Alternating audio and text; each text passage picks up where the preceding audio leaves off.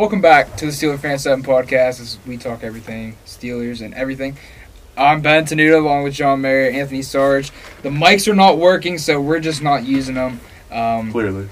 And yeah, so let's just get right into it, guys. James Conner's officially gone. I hate to see, personally being a Pitt fan and everything. Yeah. It's definitely a sad day. All the memories at Pitt and him leaving. So what do you guys think about JC? Man, I'm gonna miss Don't him. be sad it's over. Yeah. Be grateful it happened. Yeah. That's all you can say, really. From Pitt to playing in the NFL with the Steelers and everything that he did. He had his moments with Pitt, with the Steelers and all, but. In 2021, there's no reason James Conner should come back, like John said, unless it's a backup, you know what I mean? But when you're dead last in running the football, top to the bottom, O-line, running back, just fix everything. Yeah, so I'm going to miss James Conner, the person, but for the player, it was best for the Steelers and Conner to both go their separate ways. But I don't think Conner has been getting enough respect from the Pittsburgh fan base. I've been seeing a lot of fans trashing him. And listen, 2019, 2020, he wasn't great. Yeah. But still, everything that Conner went through, he's a local legend. He wasn't getting great He's a blocking 4-1-2 legend. Yeah. And for Conner not to be getting the respect he deserves, he should be getting love from the Pittsburgh community. He's a Pittsburgh kid. He's a warrior. He's a fighter, and he just has that fighter. He's fought cancer. He's fought injuries time and time again. So for the fans just to see him trash him like that, it hurts. He should be getting a lot of love. He should be getting a lot of respect. I hate the JC hate. Yeah, I hate it. And for the fans just to be trashing him. After he gave everything for this team, he gave everything, and schematics, blocking, he kind of got screwed over. And there's obviously, more factors than just the guy who's carrying the ball. Exactly. You know what I mean? Like Randy Fichtner's schematics, the O-line's blocking. Like 2018, you guys realize that Pro Bowl season Conner had, Munchak was still the O-line coach. Yeah. Like he was still the coach of the And O-line. that's when the drop-off happened. When he left, as soon as Munchak left, look what happened. Yeah. And then Big Ben not playing in 2019, obviously.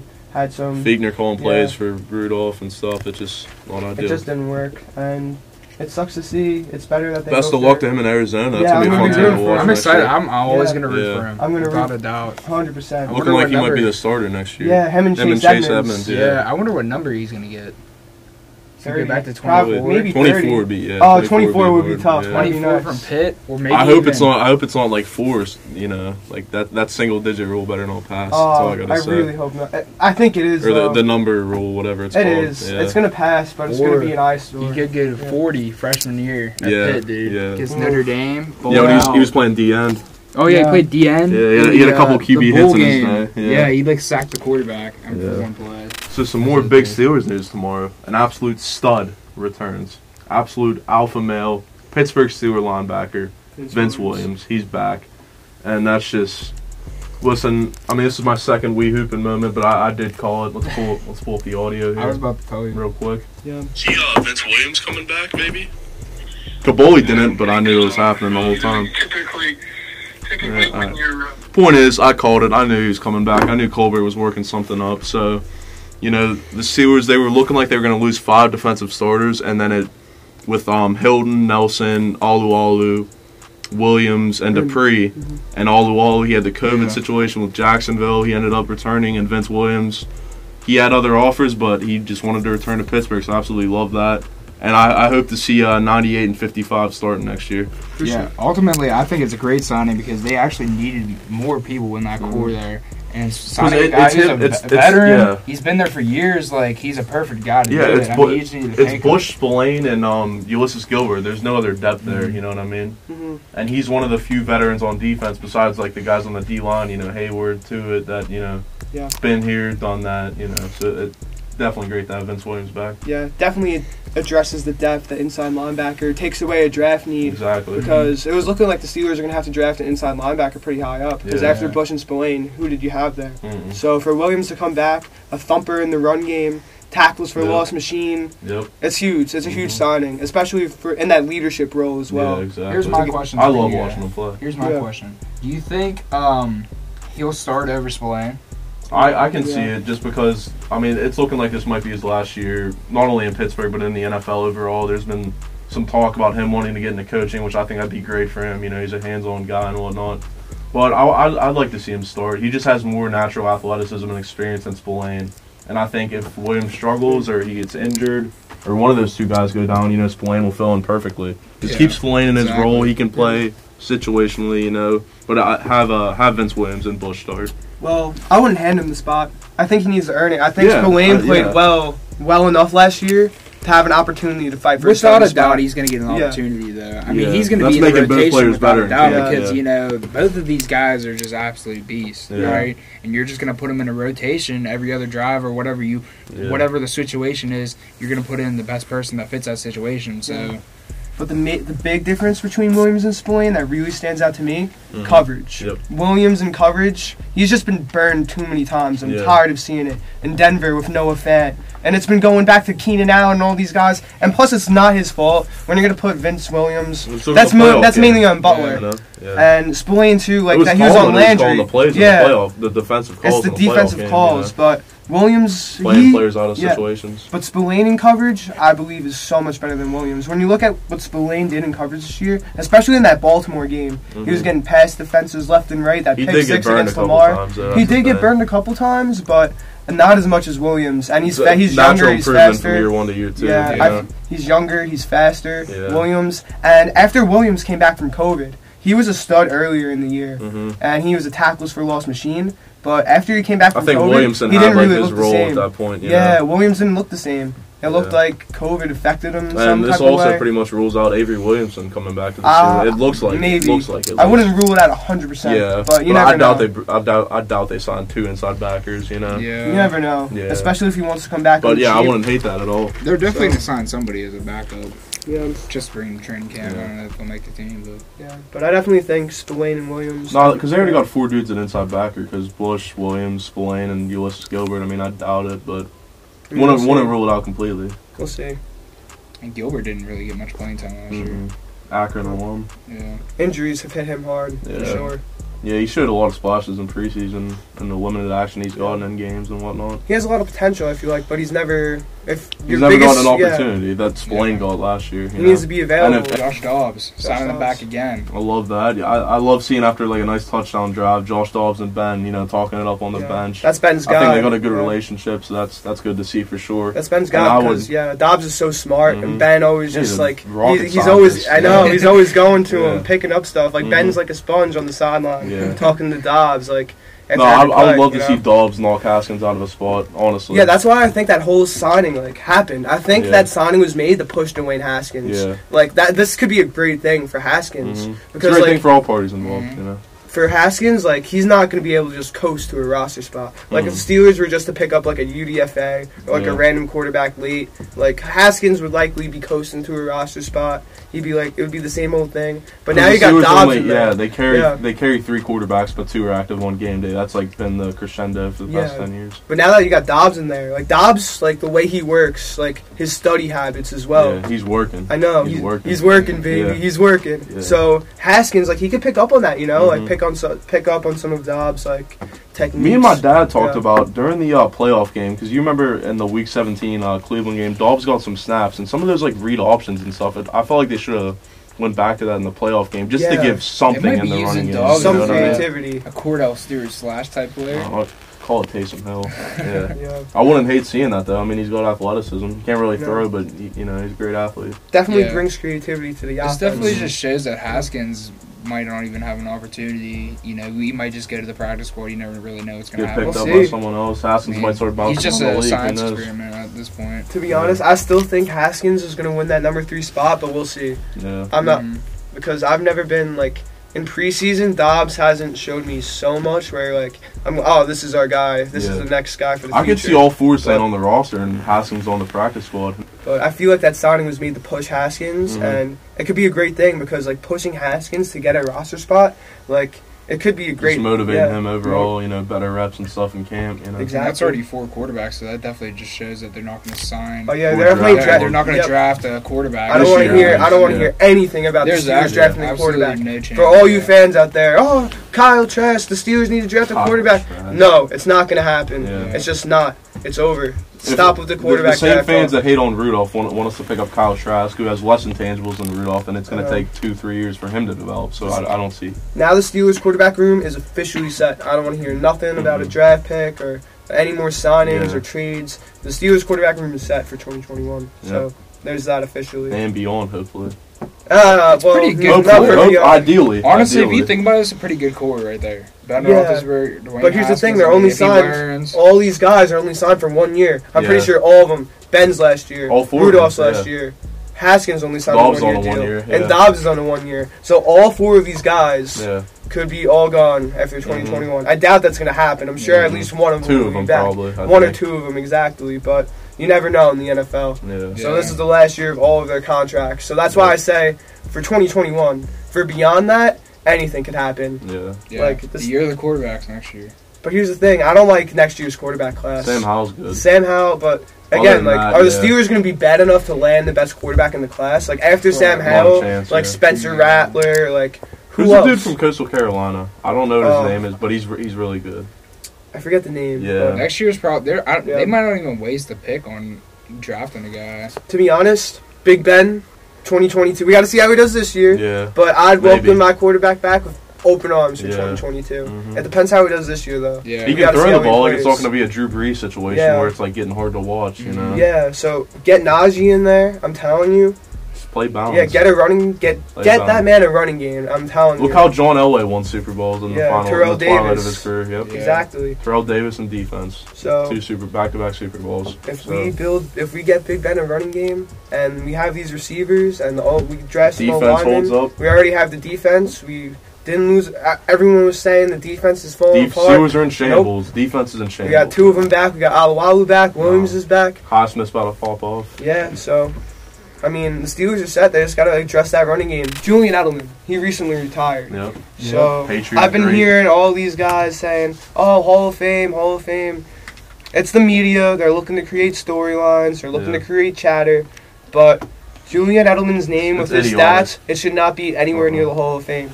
And until Hines Ward gets inducted. Yeah. Hines Ward, over 12,000 Torrey yards. Holt, those guys. Yeah, not even Hines Ward. Torrey Holt, Reggie Wayne. Guys with similar track records. I posted on my page the other day something about Heath Miller versus Julian Edelman. And they're 2 different positions, and Heath Miller's receiving blows stats. Him out of the water. Yeah, I mean, it doesn't blow him out of the water. Edelman is compared to a receiver, compared to a tight end. And Heath Miller, he was basically an extra O-lineman at times when the Steelers O-line back in the... Perfect tight end. Yeah. Perfect tight end. When our O-line was in shambles and Big Ben was just running around making things happen, Heath Miller was the best blocking tight end in the game. One of the best blocking tight ends probably ever. I'll say this, bro. He had Tom Brady, greatest quarterback of all time. I mean, he makes anybody look good. Just the offensive scheme they had. James White, all these guys. He makes anybody look good. Yeah. So, obviously... Well, I mean, it's a great story and all, but, Julian Edelman is Hall of Very Good. He's not Hall of Fame. Yeah. He's in the Hall of Very Good with guys like Corey Dillon, Reggie Wayne. Santonio Holmes. Santonio Holmes, yeah. He had his playoff moments, you know what I mean? Their numbers are very comparable as well, Holmes and Edelman. Are we saying Santonio Holmes should be in the Hall of Fame? No. Because of his Super Bowl moments? No. Exactly. So... Antoine Randall-El even, Yeah, so... That catch that he got in the Super Bowl against the Falcons. Yeah, that was his moment. You know what I mean? Yeah, that was insane. Actually, I'd say Julian Edelman and Plexico Burress, they had the same kind of career in terms of I don't know, because they had the one big play in the Super Bowl basically, and that's kind of defined their career. But they were never consistent enough to put up. And Julian Edelman, he never even made a Pro Bowl. I mean, when I think of Julian Edelman, I think of that catch, and then I don't know, Tom Brady. Yeah. That's really all I think. I don't think of any of his big stats. I do think of that Rams game a lot. I was watching that Super Bowl. Yeah. He did go off. He did go off. That was a rough game to watch. Everyone was saying about that Super Bowl, they were like, oh, it's a defensive battle. I was like, these offenses just suck. I know. I don't know how good the defenses are playing, but these offenses aren't too good. That Super Bowl was dreadful. Yeah. It was really 13-3, I think the final was. But yeah, Edelman at the end of the day, and a lot of the discussion is coming from fans who have the special place in the heart, and they're like, oh, Edelman to the Hall of Fame. But realistically, when you look at it on paper, it's just not going to happen. Never made a Pro Bowl, under 40 receiving touchdowns for his career. Sure, he had his moments in the playoffs, but so did Santonio Holmes. We could go Miller, on. Yeah, so did Hines Ward, we could name anyone. You know what I mean? And those guys aren't on the ballot. Edelman won't be either. Speaking of the Super Bowl, What Pittsburgh Steelers team in history do you think deserved to win a Super Bowl? 1976. When you look at that defense, when you hear the legends on that defense talk about which team was the greatest they've ever played on, like guys like Jack Ham. Think about the 70s Steelers dynasty, like the greatest teams didn't even win a Super Bowl. Yeah. I know, like Jack Ham, like he always says the 1976 team was the best team I ever played on. Like after Terry Bradshaw got slammed by Turkey Jones with that concussion, the defense just had to go beast mode, and they did. So let's run through some of these stats through the final 9 games for the 1976 defense. 28 points allowed total, 28 turnovers forced, 5 shutouts, including 3 straight. That's just insane. 183.3 yards per game. That's insane. They had a turnover force for every point they allowed. That's just unheard of, and we're never going to see that kind of defensive dominance again.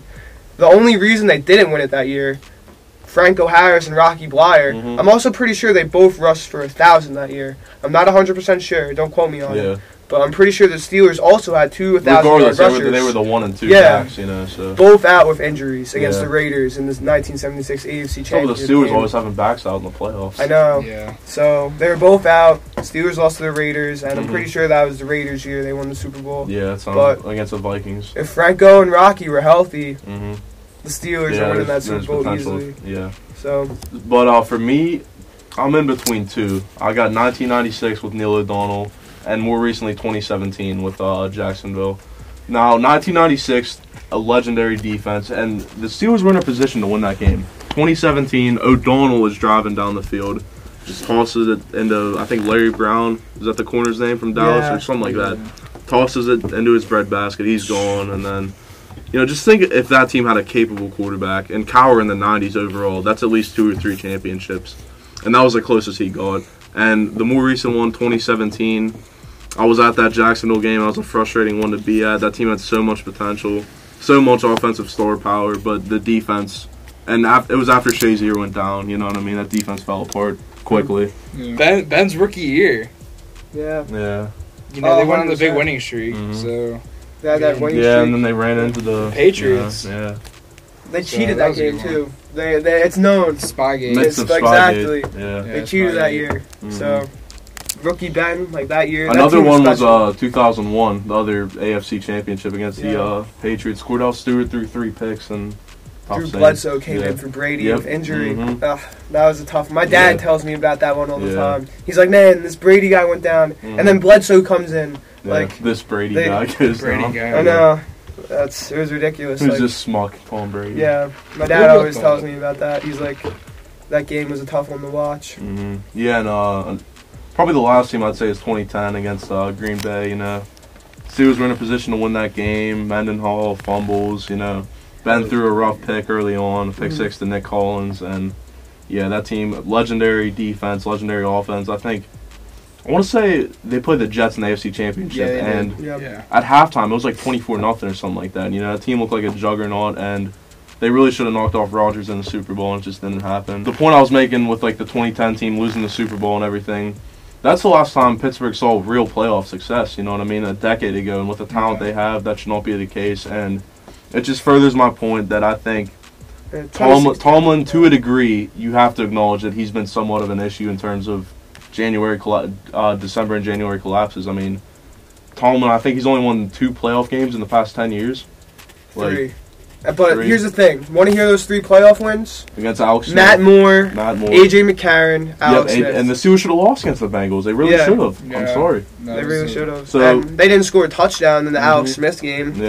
6 Boswell field goals. And then Matt Moore is Matt Moore. That was just a good game. That was awesome. But I mean, Tomlin, all of his success came with the players, 2007 to 2011. All the players that Cowher drafted, signed, the previous staff, you know what I mean? Yeah.